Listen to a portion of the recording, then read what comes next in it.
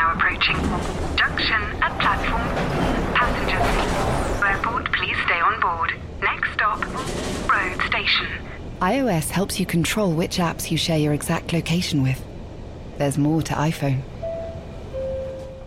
It's that time of the year. Your vacation is coming up.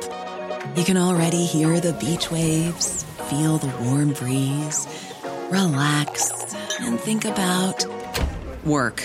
You really, really want it all to work out while you're away. Monday.com gives you and the team that peace of mind. When all work is on one platform and everyone's in sync, things just flow. Wherever you are, tap the banner to go to Monday.com.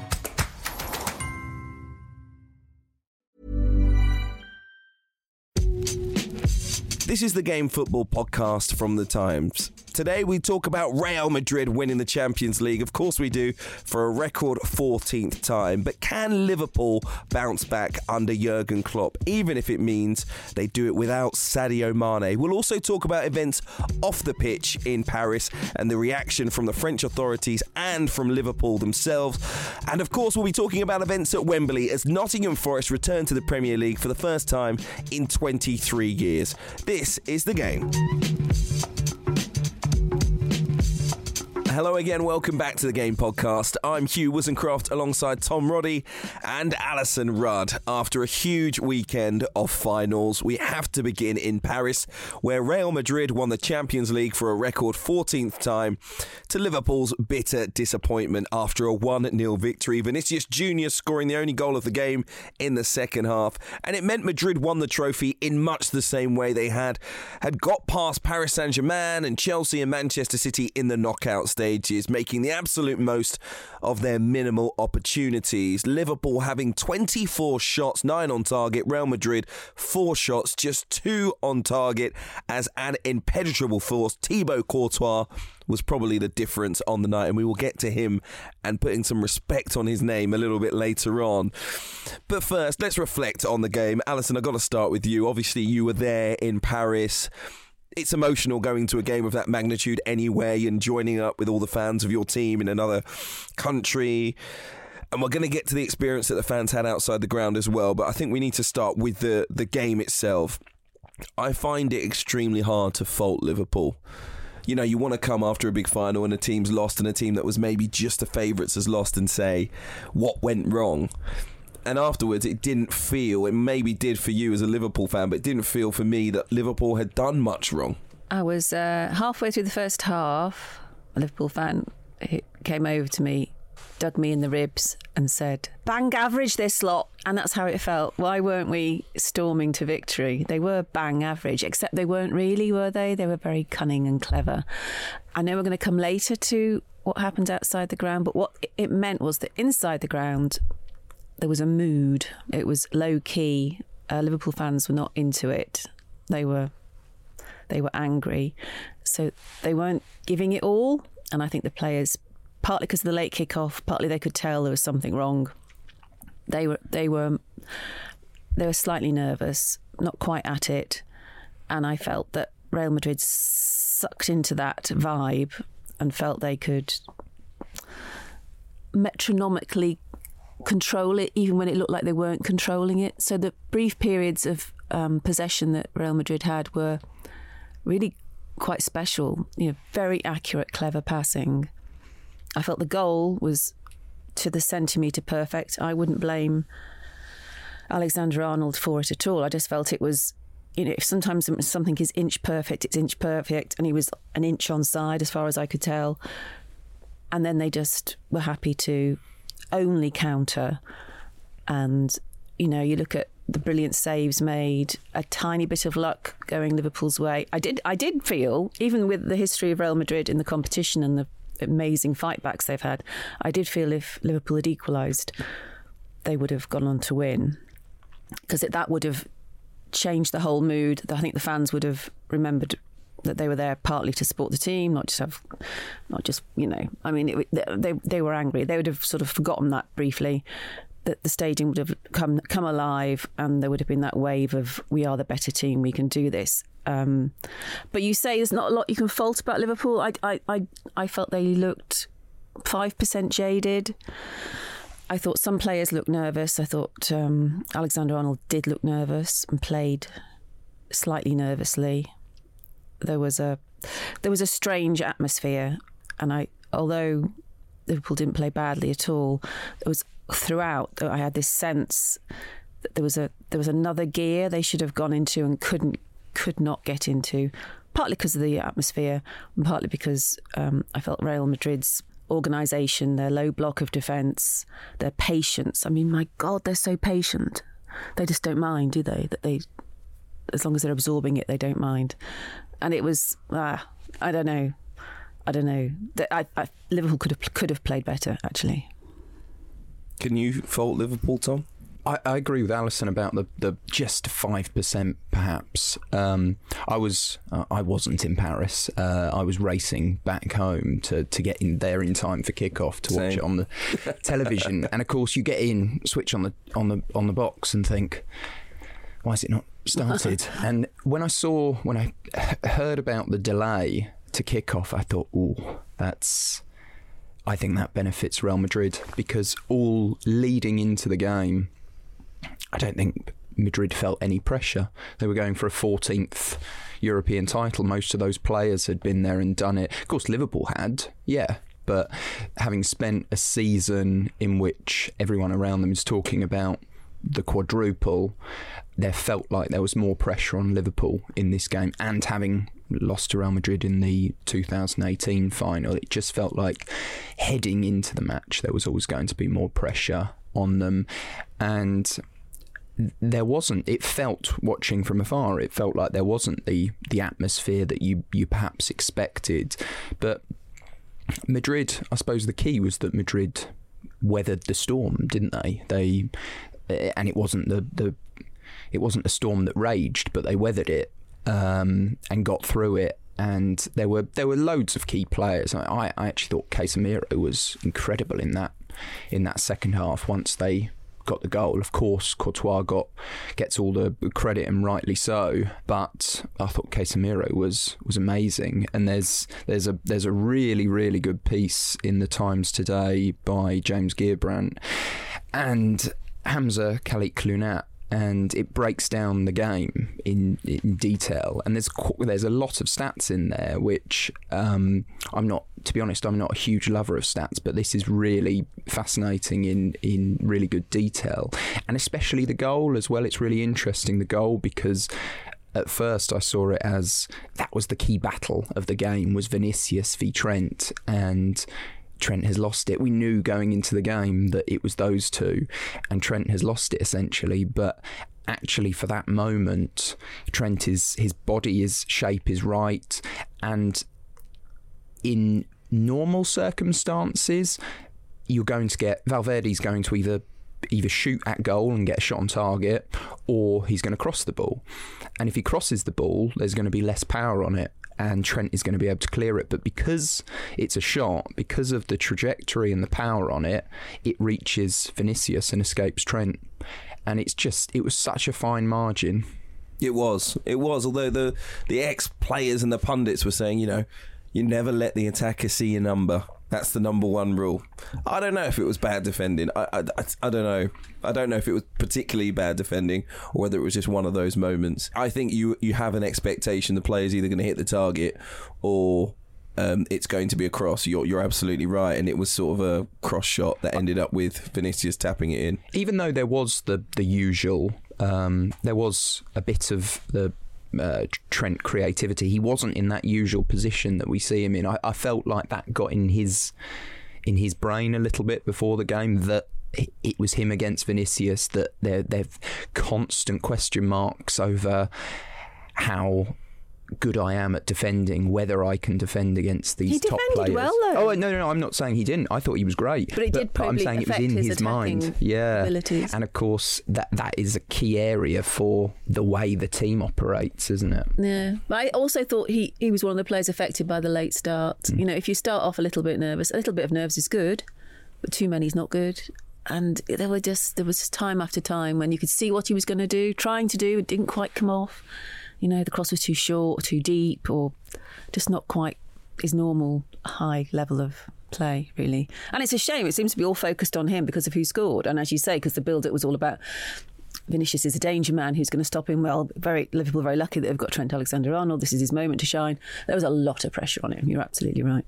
Yeah, Virgil van Dijk's Swan Lake as well for that goal wasn't exactly what you want from your £75 million centre-back. My Liverpool mates were saying they don't think he's fit, Van Dijk. They don't think he's been fit for weeks. Not massively unfit, but sort of 10% away from maybe where he should be and looking a little bit tired. And he's sort of admitted that, It's very strange. He has said it's been really hard coming back from a serious injury and everyone expecting you to be exactly the same, and you can't be. And I'm not. This takes time. And I think people say, no, they've put their fingers in their ears and go, no, you're Virgil van Dijk, it's fine. But I don't think he's exactly the same as he was before he ruptured his ACL. No, but it was one of those things where people said, as soon as Van Dijk comes back, Liverpool will be winning games again, and they were. And so it suggested that Van Dijk was the same, not looking at the individual performances, just his impact on the team. I don't know if he'll get back to where he was, because that injury may affect him from here on out. He's not 21 years old. We don't know if he'll move the same or feel the same mentally. He's still pretty much the best centre-back in the world. It's just whether he is as good as the best centre-back in the world of a couple of seasons ago, which he was. But I wouldn't blame him either for this. This is what I mean. I just can't fault Liverpool. There was a point in time where my partner was saying to me, why do you care so much about Liverpool scoring a goal? Because I was literally on the edge of my seats for the last 15 minutes trying to will the ball in the back of the net. And I said, because if they score, they will win. You don't get it. It's basically what I said to her. I know Real Madrid are winning 1-0, but if Liverpool score, they will win. That was exactly right. Yeah. It did feel like that. It felt like Courtois was on another planet, but that if that goal went in, it felt like Real Madrid were, it wasn't that the individual players were playing on another level or out of this world or even dominating the game, but it did feel like it was sort of... it was the challenger to, the king of the kingdom, if you know what I mean. It was like, well, I've ruled the roost for so long. You're the challenger. Come on then. But you felt that if Liverpool had got on terms, then almost the younger, more sprightly new king of the kingdom, the prince, was going to take over. Like, it just felt like something more would come, but it never came. The goal never came, and it was all because of Courtois, to be perfectly honest. And this is why, again, I just don't fault Liverpool. Look, people say Courtois was unbelievable and he's made more saves than any other goalkeeper has in a Champions League final since records began, which was only, I think, 2004. But for me, that underlines the dominance of Liverpool. Like I said, they had 24 shots, 9 on target. In the first half, I'd predicted, I think, that Liverpool would win comfortably, and I was watching it, I was like, they are going to win comfortably. As soon as this goal, for the ball went in the back of the net in the first half, I really felt 1 would have become 2, would have become 3, like Real Madrid may have crumbled. But the longer they went on in the game level, having been dominated, the more you felt like, oh my word, they're going to do it. It's just like the second round match. It's just like the quarterfinal. It's just like the semi-final. They're going to get dominated and they're going to win. And my phone was flooding in with messages. Suddenly everyone had changed their prediction to Real Madrid 1-0. They're going to do it at halftime, because they'd seen something that was, for me, down to the level of experience. I mean, for me, that was the major difference. Not that there are inexperienced players at Liverpool, but that there are players that had won so many. And bear in mind how they did it. I think people forget that as well, because they've won so many. I mean, virtually all of them were comeback victories, except the one against Liverpool. They had to go against Atletico Madrid in extra time, and they scored a last-minute goal to get there as well. So some of these Champions Leagues that they've won, 4 of the 5 for many of that squad, had been done in a sort of smash and grab way. So I also think the longer it went on at 0-0, they were like, we're going to steal this. Doesn't matter if they're dominating us. We're going to nick this. We're going to have our moment. We're going to score. And once they did score, that was it. I just thought they were going to, sit back and try and absorb it. And but isn't there something very special about a team that everything you just said is true, but the moment they get possession and the chance to counter, they do it with such intelligence and precision, and it's as though they knew it was coming, they had it all plotted and planned, and they're very calm about it. It's quite scary how perfect that counter was, right from Modric, dropping deeper. His vision's incredible, but he doesn't mind that he can be out the game for a lot of it. He just knows when he has the opportunity, he will do something that cuts a team open. Yeah, they're very efficient, aren't they, in that way? They just have such quality in the right areas. I don't know whether they are really completely a counter-attacking side, but that is what's at the heart of them. But just going back to what you were saying about about Courtois, there are real fine margins that's what decided the game in the end, the Vinicius goal. And I wondered whether the thing Liverpool have improved over the last few years is from set pieces. They're such a great attacking side, but adding Konate to that side has made them so much more dangerous from set pieces. I was quite disappointed with the delivery for the final on quite a few occasions, but when it was right, Courtois was always there. The focus on him was because of the saves from Salah, from Mane. But the way he dominates a box and doesn't allow anything to come in was really impressive as well. No, absolutely. Because my seat was quite high up, and so even then, even though I had quite a good aerial view, a ball would come in, and you'd see the Liverpool players you'd think might get on the end of it, and you'd see them and think, oh, this is promising, and then suddenly, like it's some sort of magic show, these hands would appear and he'd leap up and grab it with elegance, but you wouldn't see him till the last second. You only saw the attackers, and then he appeared like it's sort of synchronised swimming or something. But he's under the waves, and then whoosh, up he comes and grabs it. And his positioning must be phenomenal to do it with that. There's no punching wildly. No fall. It's just he does it with elegance. I think it's his timing from set pieces is phenomenal. It was really strange to hear his interviews afterwards, to be perfectly honest. I mean, look... beforehand. Thibaut? Yeah. Which comment? Beforehand, he was asked which of the three crucial Real Madrid players to get you to the final with all these fantastic matches you've got. And he said, well, I'm me. He was at it before the final. Yeah. Look, before we come to his goalkeeping, I guess this plays a part. I don't know what you think about it. 3 finals this season for Liverpool. They didn't score in any of them. The first 2 went to extra time, obviously. They won them on penalties. They didn't score again. Is there an issue in that forward line at this point in time? I definitely don't blame them for the FA Cup and the League Cup final. I don't think there was any issues there. They were fantastic games with fantastic opportunities. But they didn't score. No, they didn't. It's sort of the point. But yeah, it is the point. It is the point of the game. Yeah. But I don't remember any clear.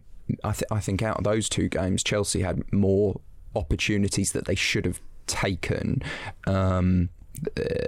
There was possibly great saves that stopped Liverpool in those games, whereas I thought they were just slightly off it in this final. No, the reason is the 3 finals have come when Mo Salah's had a dip in form post his international duty.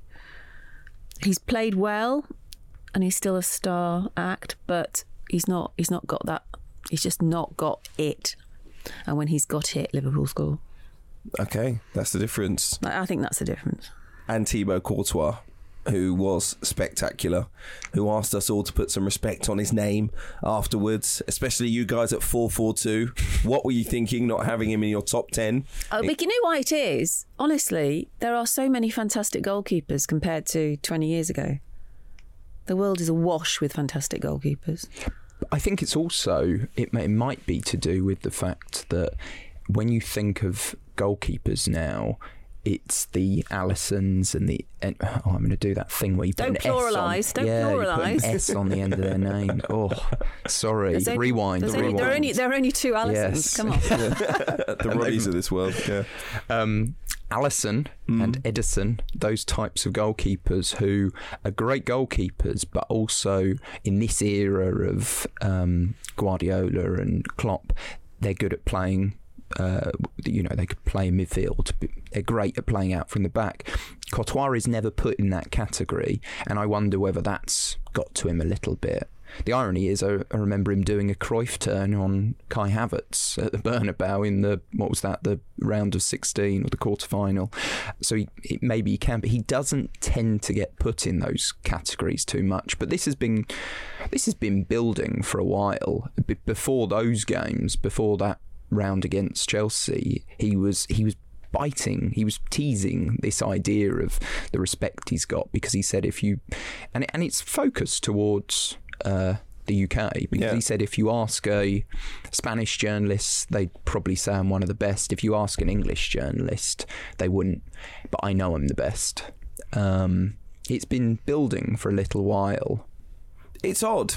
I mean, I don't think anyone in England had any particularly strong feelings about Thibaut Courtois either way. I mean, if that is what he's alluding to, why don't you love me more, then fair enough. But I think everyone thinks he's a pretty good goalkeeper and always has. Am I wrong on that? I think maybe the Chelsea fans are a little bit put off by him desperately trying to leave the club to join Real Madrid on a couple of occasions before he eventually did. But I mean, generally speaking, I think most people thought he was a pretty good goalkeeper when he was in England and is an excellent goalkeeper now he's at Real Madrid. Unless I'm just rolling in the wrong circles. I don't know. I mean, look, maybe he was, and this is the thing that I thought was possibly sad, because I felt like he was almost responding to the trolls. Like, there was a bit that it was definitely about the media and journalists, and then also a bit about, I think, fans making comments about him online. Like, that's what it felt like. Stop doom scrolling, Thibaut. Yeah. And I was like, listen, Thibaut, stay off Twitter, mate. I mean, because I found it sad. Like, it's your moment. It's rare, obviously, a goalkeeper. You are player of the match in a Champions League final. I mean, it should just be positives, right? It shouldn't be like, there you go, put some respect on my name, I've showed you all. Because, like, who was your career about? The journalists or the people online? Or was it about your friends and your family and the teammates? Maybe he's just been advised, by his people that look at the way people talk about Real Madrid. It's all about Benzema. It's all about Modric. It's all about Cruz. It's all about these amazing players. And you're one of these. Come on, remind people that you are part of this amazing cabal of players. And he just felt, yeah, you're right. They never talk about me. Yeah, but as you said, Hugh, he didn't. This was a game where he didn't need to. All of the, apart from the fact the story was really outside the ground, the headlines on the game were all about him. He was the key player. He didn't need to say that after the game at all. That this was probably the biggest game he's had at Real Madrid to put him on the bracket of Benzema. Let's talk about respect when it comes to Carlo Ancelotti. He's won the Champions League now on 4 occasions, to add to his 5 league titles in his career. I mean, it's quite an achievement to win 4 Champions Leagues. I watched this game, this Real Madrid team, and it reminded me so much of the Chelsea team that won the Champions League in 2012. I actually watched that game and thought, Carlo Ancelotti could be on the sofa with me, probably would have been the same result. His main job tonight, and I don't mean to be disrespectful, was to do the time-wasting subs at the end. Genuinely. Because it felt... Admin Ancelotti. Do you know what I mean, though? It felt like a team that could coach itself. Like that Chelsea team with Drogba and Lampard and Terry and Cech as the spine of the team and Ashley Cole and the experience that they had. With Roberto Di Matteo as manager, you felt like, and I know people, like to be disrespectful to Di Matteo in that way that I'm about to by saying that it felt like a team that could coach itself, but you felt like they would know what to do. If there was no one in the dugout, that team would have known what to do at those points in that big game, and that's what this Real Madrid team felt like. It felt like if no one was telling them what to do, if no one was giving them any direction, they still would have done the same thing, like, because they know the game inside out now. They pretty much coach themselves, particularly when it comes to the temperament and managing the big occasion and those key moments of the game. You don't need to tell them what to do. Toni Kroos and Luka Modric, you're describing. You don't. You are describing what happens when chefs win Michelin stars and then they put their name on several top restaurants, but they never turn up to cook because they've done all the hard work. They've made sure they've put in place all the chefs and sous chefs and people they need, and then they just go off to the theatre because he's done all the hard work. He's built the sides he's gone into. He said this is what you do, and then it allows him to sit back and watch it. He's actually actively, he's one of the few managers who encourages the view that I listen to the team now. I've done all I can do. I'll listen to them. He doesn't. He seems to have no ego in that sense at all. He doesn't need to prove himself because he's won his football equivalent of the Michelin star, and he can sit back and watch everything he's put into place come to fruition. But there was a point, wasn't there, in one of the knockout games where he had a conversation with Marcelo, and I can't remember who there was another senior player on the bench, and you could see the three of them saying, "What should we do here?" And the players were saying to him, "I think we should do this and that." And he sort of said, "All right then, yeah, I think that's a pretty good idea." I don't even know if he went and made those changes or anything like that. But he said he did, and that's the point. Yeah, the fact that in game he was open to listening to players, taking on board what they had to say, and just, you know, I give him more respect for that. This is not me saying he's a bad manager. He's clearly a brilliant manager.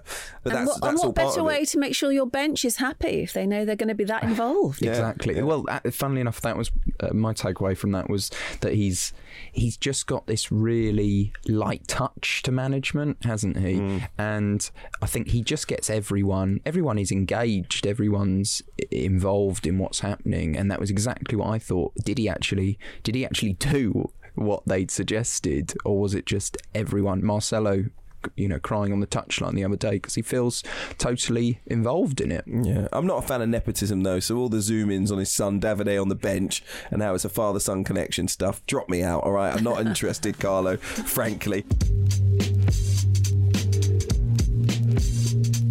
Listen, let's talk about the other manager, Jurgen Klopp, and his team. Jurgen Klopp smiles at the parade yesterday. I think that was good to lift the players and all of the staff after the disappointment of the final. He's promised that Liverpool will continue at this level. They will be there in the big games next season, he says, but they could be without Sadio Mane, who, from reports, has indicated he will be leaving the club. Mo Salah's comments we spoke about already. The indication there is, if I don't get the deal that I want, this is my final year and I'll leave on a free next summer.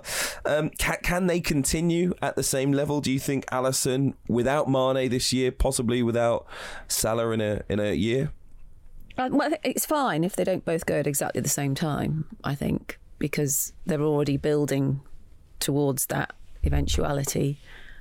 You know, if you'd had Diaz, Jota, Firmino as the front three, you could make an argument that might have worked better because that's a better balanced front three. I mean, in terms of formation, there's always a bit of, how do we fit?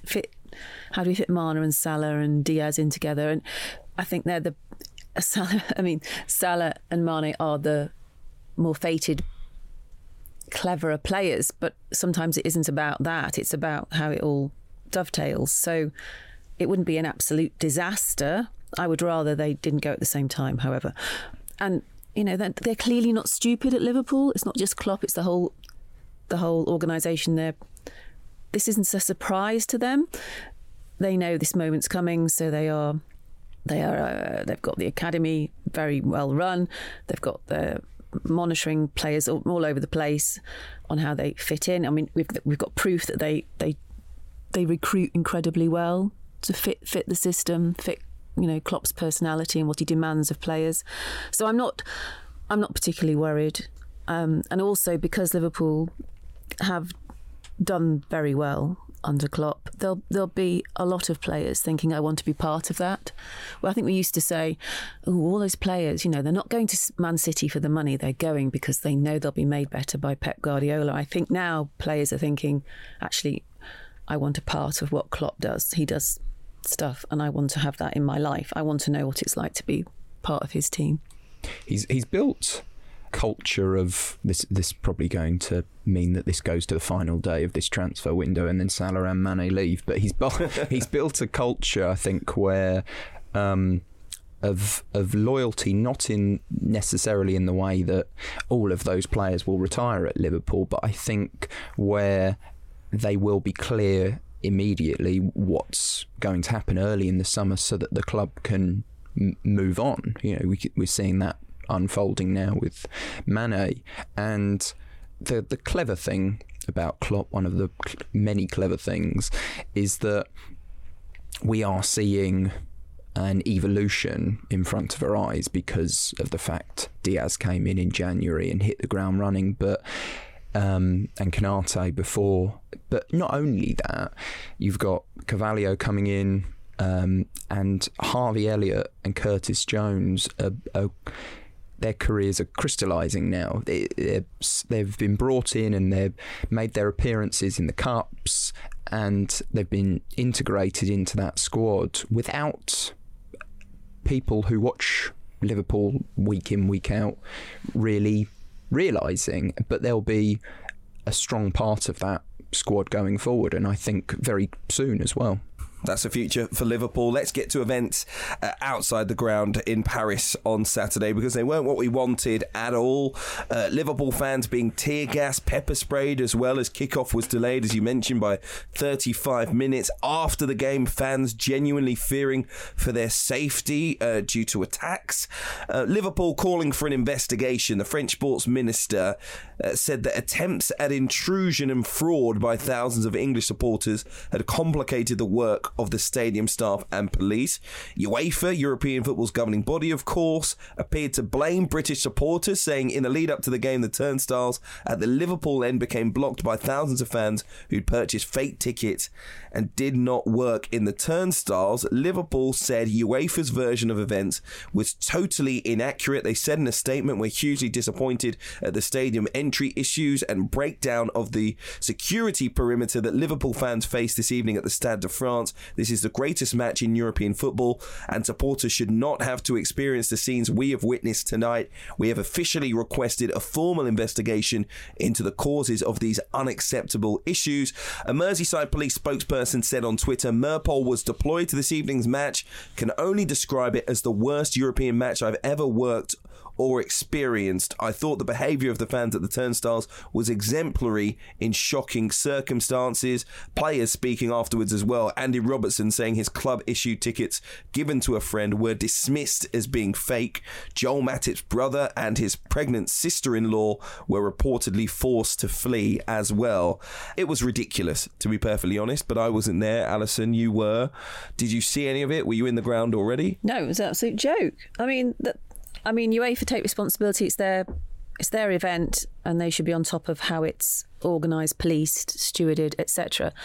Emmanuel Macron was thanked by UEFA for stepping up and saying, "We'll take the final," because of sanctions towards Russia and the final being moved from St. Petersburg. And honestly, it felt like they thought, "Oh, thank goodness for that. We've got a stadium," and that just let them get on with it. There was. I cannot believe they've ever held anything there before, or there are plans to hold Olympic events there in 2024. It's the most appalling stadium I've been to in a long, long time.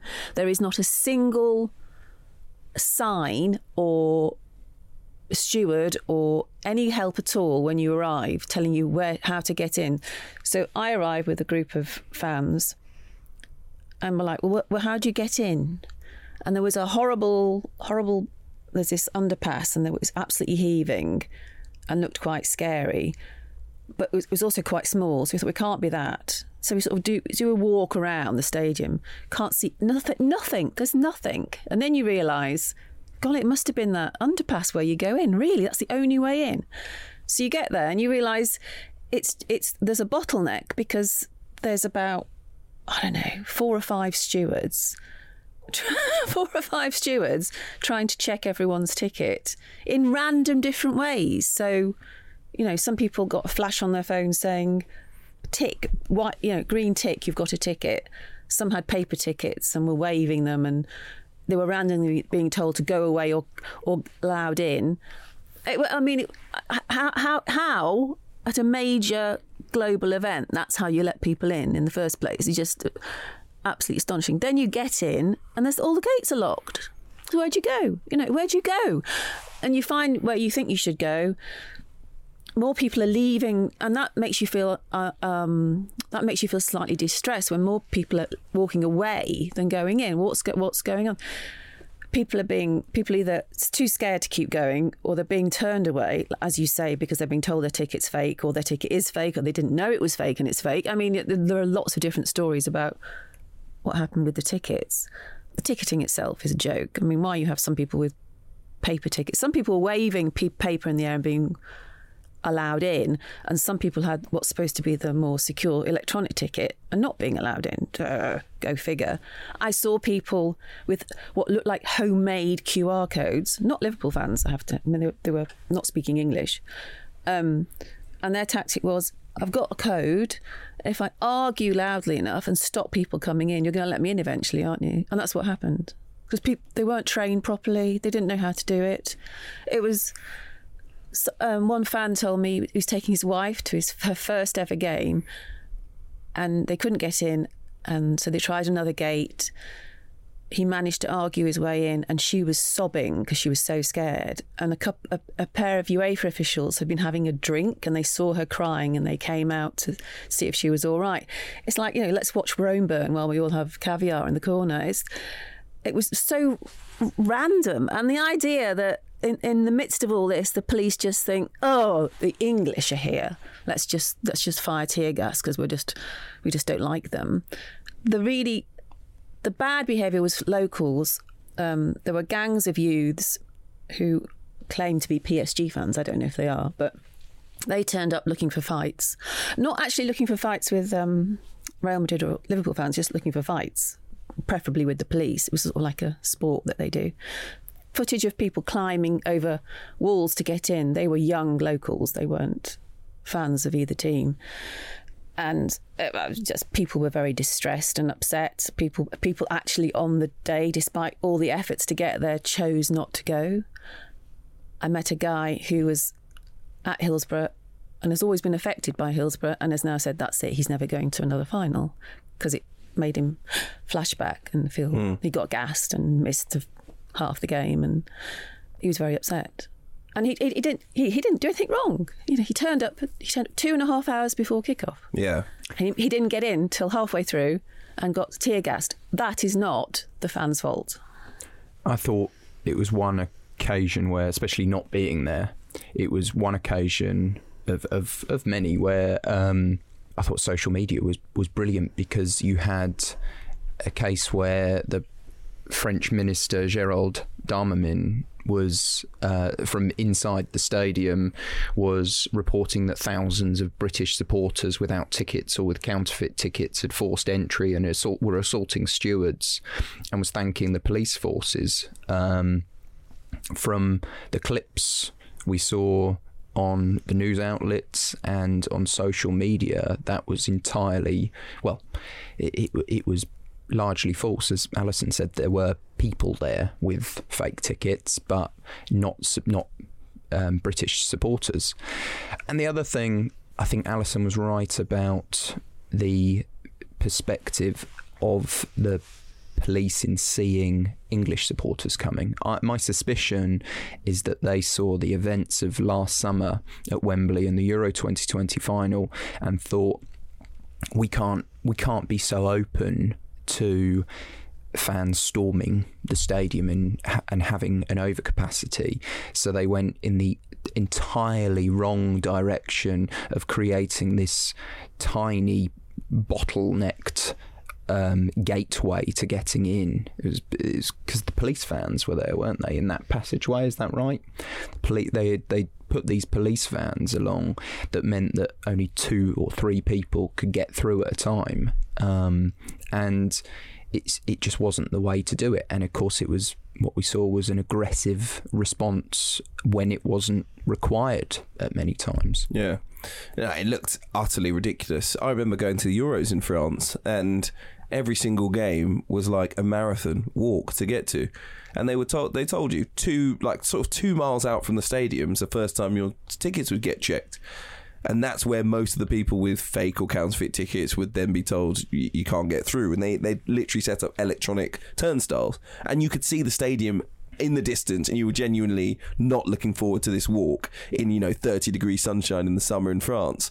You went through that checkpoint, then another before you got anywhere near the stadium. And so many people, especially journalists, reporting this on Saturday. It was nothing like other games that they'd been to, even in France, in terms of the organisation. It was shambolic. It clearly was not adequate, clearly not appropriate, clearly not the Liverpool fans' fault. You were on social media, I was listening to the radio, where there were just, fans coming into the stadium who had been through it, were telling their stories, loads in tears.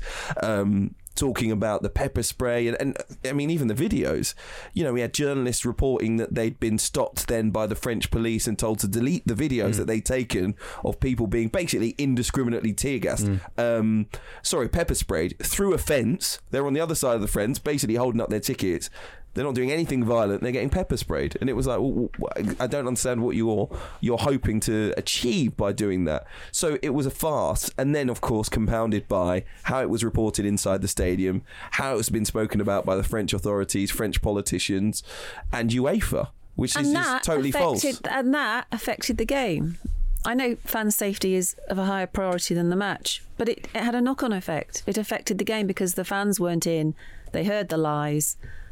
It meant they just weren't into it. It's kind of linked, but was there any moment where there was other than the end and the goal, where there was a good atmosphere? No. It wasn't bad, but it wasn't what it should have been. Because there was this people were sat next to the person they weren't meant to be sat next to because they couldn't get in, and because we all got phones, they knew they weren't in because they were sobbing in the corner or being taken to hospital or had a kid with them that was too scared to come in, and that permeates the area, doesn't it? Everyone knows what's going on, and then you hear that you're being blamed for that. Did you get out okay as well? No, because it was horrible. Yeah, there were reports. As soon as they about 10 minutes before the end of the game, the armed police came in front of Liverpool fans, not the Madrid fans. I thought, okay, they clearly still believe we're animals here, because I would regard it as polite to stay to applaud the winners and the runners-up, but I thought, I'm not going to get caught in anything. I'll just leave straight away, because I didn't have any. I was on my own in that sense, so I thought I don't have to worry about what my friends want to do, or I didn't have a kid with me. I'll just dart out. So as soon as the final whistle went, I darted out. All the gates are locked. It is quite scary. Why aren't the final whistle's gone? Why aren't the gates all open so everyone can leave safely? So there's a sort of there's always a sense of panic when you see locked gates. You think, what's going to happen? There's going to be people behind me in a minute, and where do I go? I got lucky in a sense. There was a half-open gate. It wasn't even. Why only half open the gate? I mean, you want it open or do you want it locked? So people saw it. So you're squeezing out through this ridiculous half-open gate, and then there's a bad feeling. So you find yourself running with a crowd. And I was overtaken by people saying, I've just got beaten up, be careful. Directed the wrong way, ended up near a canal in the pitch black, because that's where the police officer told me that's where the station was. No, it wasn't. They just didn't care. I know we knock the police in this country, but no police person has ever told me to go the wrong way. And then I just had to latch on to make sure I was with a group of people that looked safe, and together we found the station. And I heard there were people tear gas behind me for no good reason other than they're trying to get out of a stadium with no gates open. I mean, what a joke. But I do want to know, I think it's cultural. I think the way English supporters, not just Liverpool supporters, I think the way English supporters treat a big match is different, because the Real Madrid fans were all in place early, all choreographed. I mean, completely choreographed. It was kind of spooky. And they didn't bother putting any police in front of them. There was no stories of Real Madrid fans having trouble getting in. I just wonder if they just accept their allocation, don't turn up in numbers hoping just to get a ticket offered out. That's just a cultural thing. But that went for their experience was completely different to ours. I think there are some factors, but I do think the Liverpool fans were profiled massively. Not, I mean, maybe for being Liverpool fans, but more likely for being just English football fans. Yeah, Tom, I can see what you're saying about what happened at the Euros, but I think generally speaking, look, it might just be a societal thing. Like, English behaviour on holiday, particularly abroad in Europe. You know, we probably don't have a great reputation. You know, stag do's, hen do's, booze cruises, you know, Marbella, wherever you go, Mykonos, you know, we clearly like to have a good time. And there is a lot of bad behaviour, and that goes decades and decades back, you know, to Benidorm days or whatever it might be. So maybe that played a part. Maybe the idea that we are still football hooligans plays a part in how we're perceived as football fans. But the fans didn't show up late, so it's good to see. You know, I understand what you're saying about the Real Madrid fans being in place early, but Liverpool fans went 3 hours before kickoff. No, but they were more choreographed. In terms of how they cheered during the game? No, in what terms do you mean? of how they arrived, got in, were all in situ very early, all looking exactly the same. It was like they all arrived on the same boat or something. I don't know. Obviously, that's not true because they didn't need to go by water. But they just, you know, there was just something slightly sci-fi about how... Did they have to go through that? No, all their gates were different gates. Right. All the gate numbers, letters you've been hearing about, Z, Y, C, so on, they were all for Liverpool. But would they have had to... Was it a different entrance instead of that I don't underpass? know. I wonder if they all came on their coaches and were given a special entry. I didn't see... but they were in far earlier than anyone else. So I just wonder if they got there 5 hours early. You know what I mean? I just wonder if it was just more organised from their point of view. Liverpool fans just turn up, and they should be allowed to turn up when you want to turn up. And can I just say, on social media, you know, and in the comments under the piece I wrote, it's like, oh, it's never your fault. Oh, it's, you know, funny, ha, this has happened to Liverpool fans. There's this need to stigmatise Liverpool fans in some way.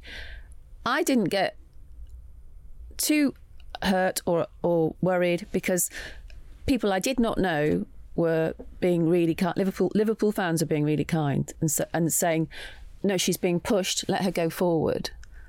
And okay, you may say that's sexist. It's not sexist because I was a bit smaller than anyone else, and they're just saying, they could see I was on my own and making sure I got through safely. People who had been queuing for hours let me go in front of them, pushed me in front of them because they didn't want me stuck in the melee.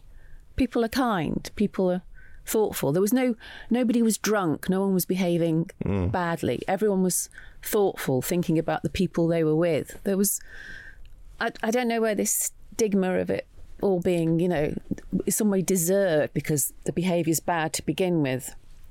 All you could say is there was excitement and exuberance, but people were there early and they were being kind to one another. And I don't know, the French police were just... Yeah, that was everything I read and heard was a total difference to last summer and the Euros final. What I was saying about that is that it was whether that was in the minds. I know what you were saying. Yeah. I do think it was. I really do think it was. I think they went.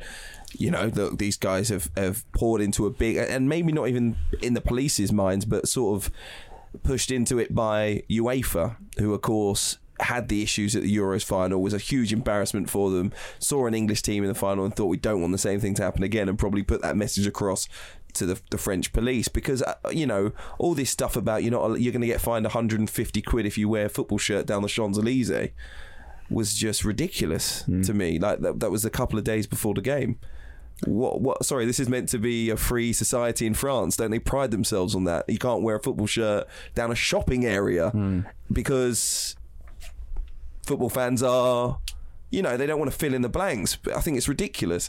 Look, there does have to be, though, this Liverpool have called for the independent review, and that has to happen because, of course, our conversation alone, we've thrown up probably more questions than answers, haven't we? We weren't going to get to answers. No, but then there has to be. But everyone who'd been in Kiev said that had been policed beautifully. Yeah, I was in Kiev. There wasn't a single ounce of trouble.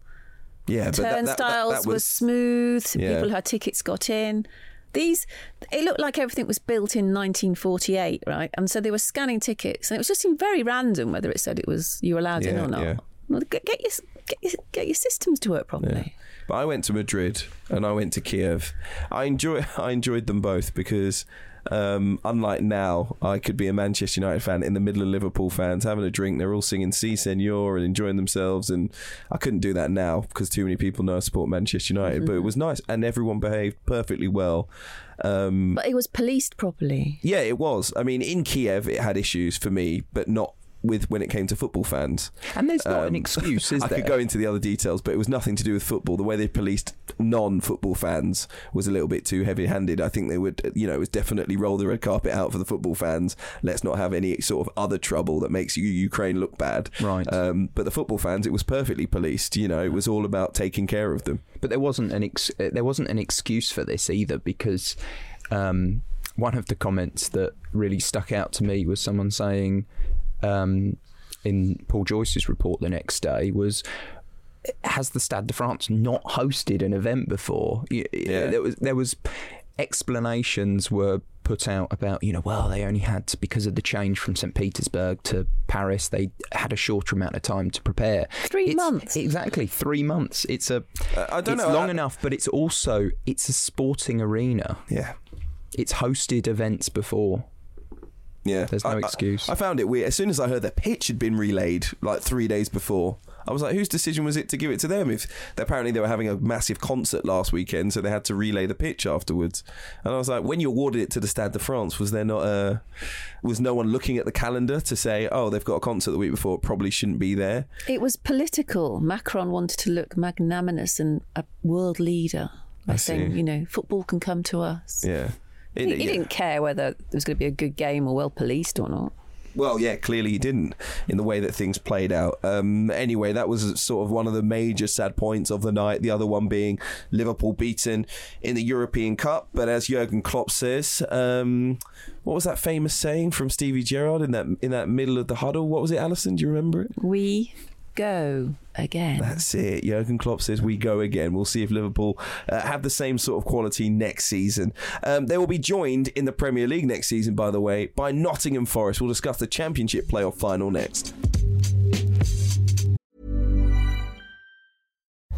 As you're listening to me, Daisy, Apple's iPhone disassembly robot, is dismantling an iPhone into lots of recyclable parts. That's how Apple recovers more materials than conventional recycling methods. Thanks, Daisy. There's more to iPhone. This Mother's Day, celebrate the extraordinary women in your life with a heartfelt gift from Blue Nile. Whether it's for your mom, a mother figure, or yourself as a mom, find that perfect piece to express your love and appreciation. Explore Blue Nile's exquisite pearls and mesmerizing gemstones that she's sure to love. Enjoy fast shipping options like guaranteed free shipping and returns. Make this Mother's Day unforgettable with a piece from Blue Nile. Right now, get up to 50% off at BlueNile.com. That's BlueNile.com. Quality sleep is essential. That's why the Sleep Number Smart Bed is designed for your ever-evolving sleep needs. Need a bed that's firmer or softer on either side? Helps you sleep at a comfortable temperature? Sleep Number Smart Beds let you individualize your comfort, so you sleep better together. J.D. Power ranks Sleep Number number 1 in customer satisfaction with mattresses purchased in-store. And now, save 50% on the Sleep Number Limited Edition Smart Bed for a limited time. For J.D. Power 2023 award information, visit jdpower.com/awards. Only at a Sleep Number store or sleepnumber.com.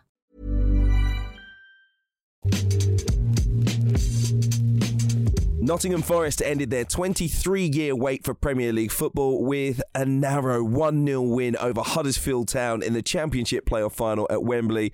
It's a game that they say is worth about £170 million for Forest, and their owner doing the sign of the cross several times just before the full-time whistle maybe underlined that. Promotion back to the top flight caps a brilliant turnaround in their season. It did start with 6 defeats in the opening 7 games before Chris Hughton was sacked. Levi Colwell's own goal from James Garner's cross, the decisive moment in the game. Charlotte Dunker from The Times joins us. You were at Wembley, Charlotte? Yeah, I was, and what an occasion it was for those Nottingham Forest fans. They've been waiting a really long time to see their team get back in the Premier League, and there was tears at full time. Everyone was hugging each other. I think Steve Cooper was on the bench crying. It was just one of those occasions where you could really feel what it meant for those supporters, seeing what the club have been through over the last 20 years or so, but they're finally back in the Premier League after 23 years without top flight football.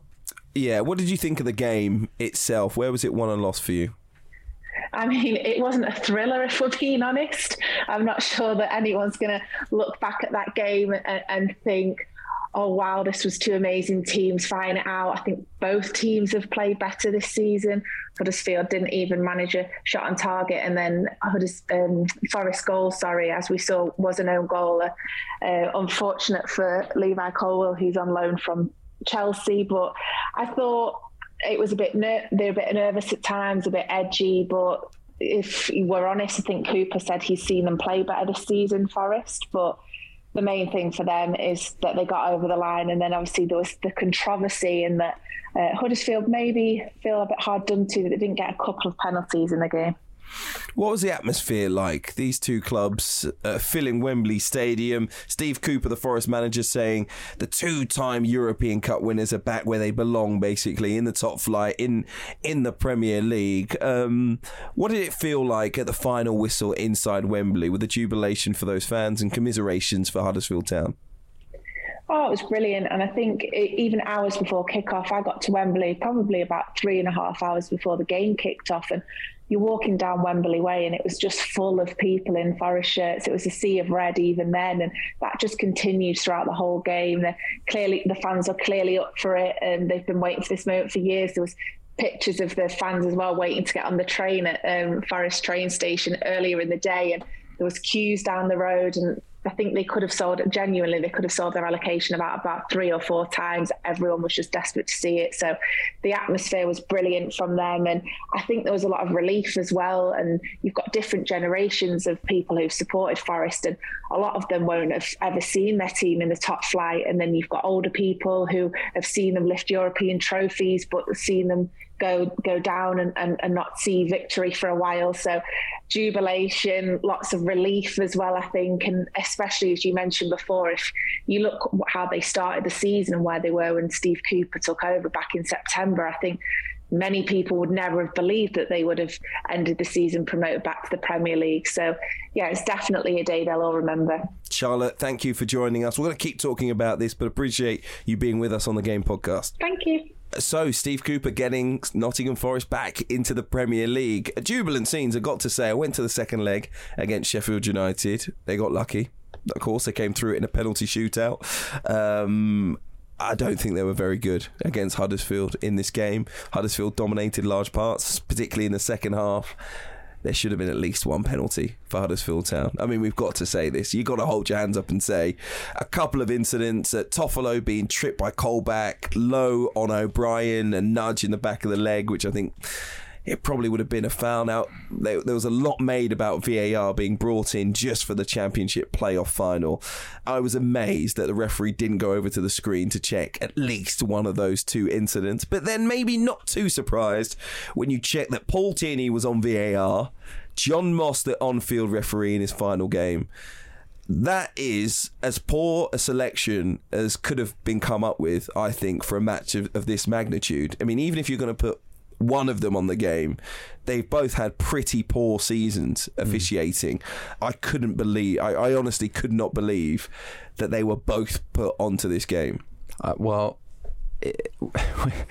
Your beautiful segue from the Champions League final to the playoff final with Nottingham Forest joining Klopp and Liverpool in the Premier League. Of course, John Moss won't be there, and I'm always reluctant to have a go at referees because they are pretty voiceless, but this giving him the game feels a little bit like a lifetime achievement award, doesn't it?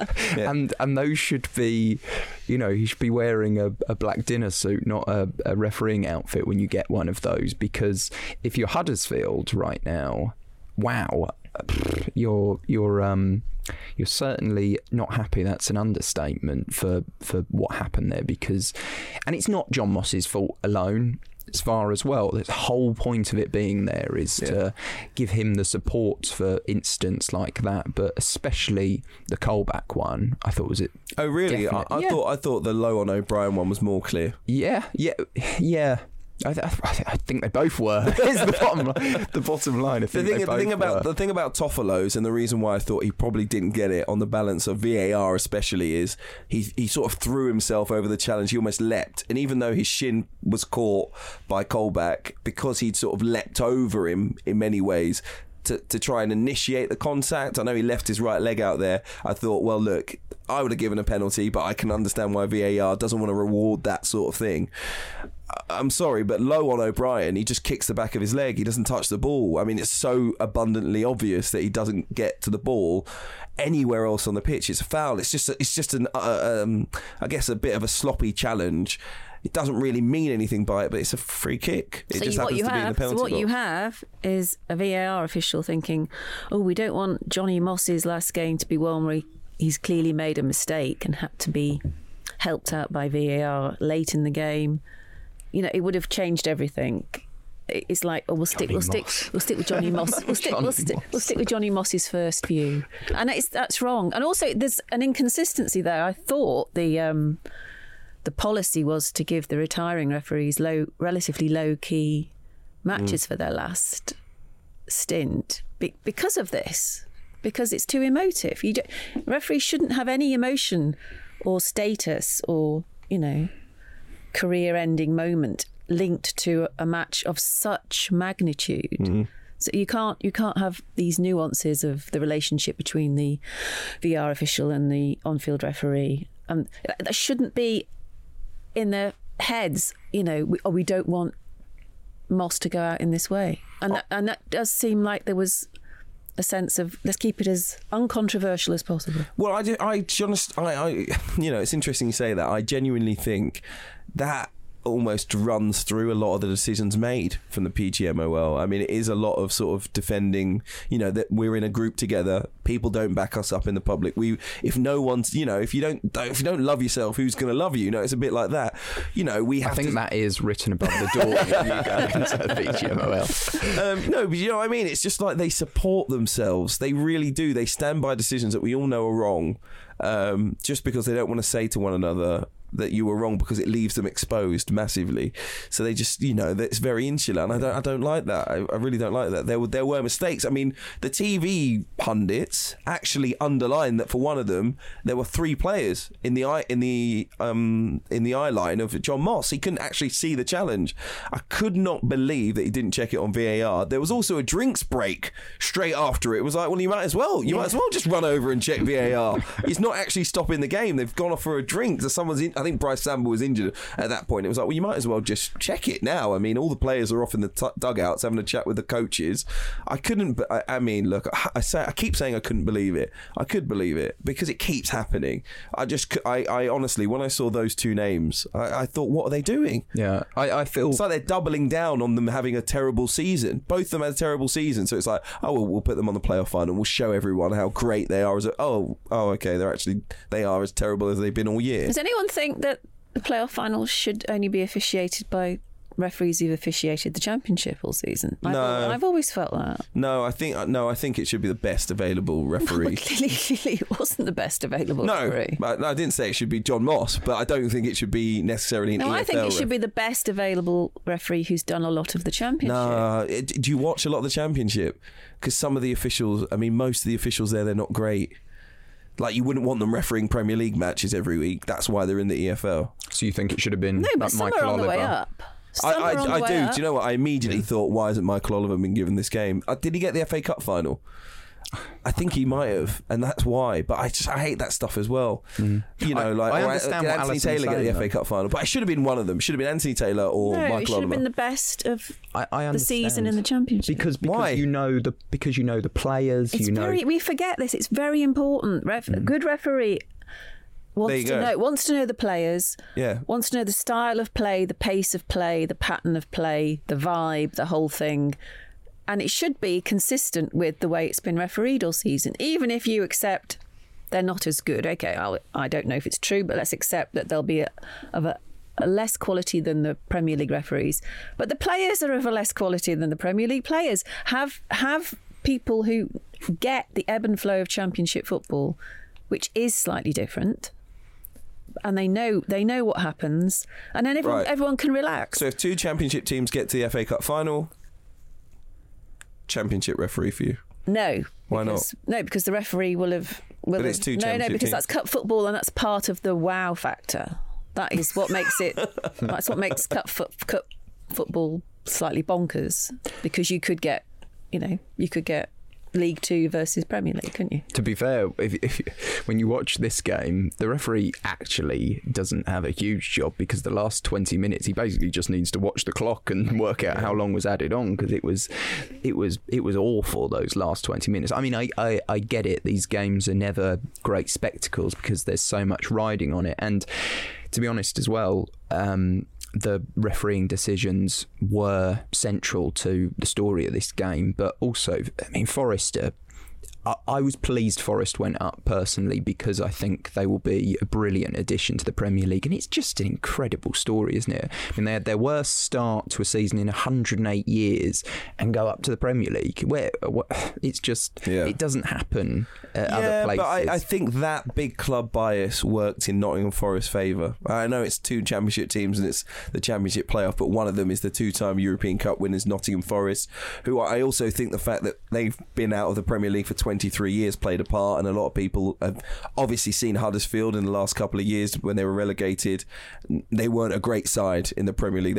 That's an understatement. So I think a lot of people were keen to see Nottingham Forest come up, and I think that played a part in the officials' decisions. I do. I think the big club bias that we talk about at Manchester United and Liverpool, and it played a part for Nottingham Forest in this game. There should have been at least one. I mean, the fact that neither of those 2 were given as penalties, I have to say I'm shocked. And again, because I, like you, am keen to see Nottingham Forest. I've been to City Ground a few times this season, back in the Premier League, because it's a great atmosphere, and they as a club, a big club with a big fan base, bring something to the Premier League. None of that should matter, especially to the referee. Should have been a penalty, and it should have been just the way the cookie crumbles for Nottingham Forest. Stay tuned next week for our special guest, John Moss, who will be joining us. I want to ask Tom Roddy a question, because we were both at the LMA dinner, and when Marco Silva was announced as the Championship Manager of the season, which isn't controversial because Fulham won playing in style, and there were lots of nice stories from Fulham. He was under pressure to get automatic promotion, but the room was full of love for Steve Cooper and the fairy tale story of what he's done at Forest. And I think, even though some of the people there would have voted themselves, a lot of people were there who hadn't voted, there was almost no applause for Marco Silva. I honestly felt that the world wants Steve Cooper to be in the Premier League because of this astonishing way that he's got this team back, just grown from being in crisis. But I just wondered if you picked that up. I did, yeah. It was so quiet when Marco Silva spoke. I did. And it's funny, isn't it? Because I can't quite put my finger on what it is with Marco Silva. Maybe it's the relationship with other clubs that he's had, how he left other clubs. But he's not the most popular manager with some fans, is he? Whereas Steve Cooper, he's got, I suppose it's the way he presents himself. He's very relatable, Steve Cooper, isn't he? He's very for fans, he's very relatable. Every man. He's just, Yeah, and I think that's why people buy into him. I mean, he'd been in the playoffs the last 2 years with Swansea. He's progressed through his career, but he was just so desperate yesterday not to have the focus being on him, and yet really I think it is all about him. And it should be all about him. And the funny thing is, Forest, sometimes you get these situations with clubs that go up and they've had loan players and you think, how are they gonna replace them? I mean, they've got James Garner, who he's known as Jimmy Garner now, isn't he? Jimmy Garner, Johnny Moss and Jimmy Garner. From Manchester United on loan. Manchester United. Jed Spence, Middlesbrough, Keenan Davis from Villa. But the thing is with Steve Cooper is if you were a young player, and he's got the history with having managed England under-17s to win the World Cup, he's got the history with those young players. Wouldn't surprise me if you had Levi Colwill end up there next year, but he's got the history with these young players. You can see why they would want to play for him, and they do want to play for him. So whether those players end up remaining at the club or not, that's going to be an attractive prospect for many players. I think they'll do well next year. Yeah, if you're a top player and top club and you want to loan one of your young players, given his reputation with coaching young players and winning the World Cup with England under-17s, what he's done at Nottingham Forest and elsewhere. You remember he had Mark Gurhey at Swansea last season as well. Conor Gallagher too, bringing on young players. I think that's the place that you'd want to loan one of your youngsters. So, commiserations to Carlos Corberán, who I think is a good coach, had a great season. Huddersfield 20th last year. They got to the playoff final this year. That was an incredible turnaround. He said afterwards he couldn't fault his players, and I agree, couldn't fault them on the afternoon. I think they had a great structure, great organisation, stifled Nottingham Forest as much as they could. Neither side created really clear goal scoring opportunities. A slice of luck off the shin of Levi Colwill puts Nottingham Forest in the Premier League. We'll see what they do for us next season. As a club, let's be honest, we've all used on Football Manager to try and get back to the top flight and to those European glories. We'll see if Steve Cooper can do it in real life as well. Alison Rudd, Tom Roddy, thank you for being with me. Thank you all for listening. Loads of international football we're going to be discussing on the next episode. You might get our end of season awards then or next Monday, but they are on the way. Promise, all in the works. In the meantime, make sure you're subscribed. You can check out the Times and the Sunday Times at thetimes.co.uk/the game, and we will see you on Thursday. The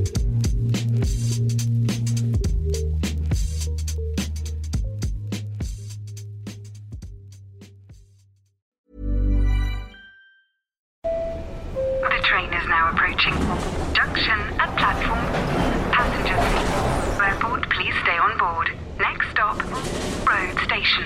iOS helps you control which apps you share your exact location with. There's more to iPhone.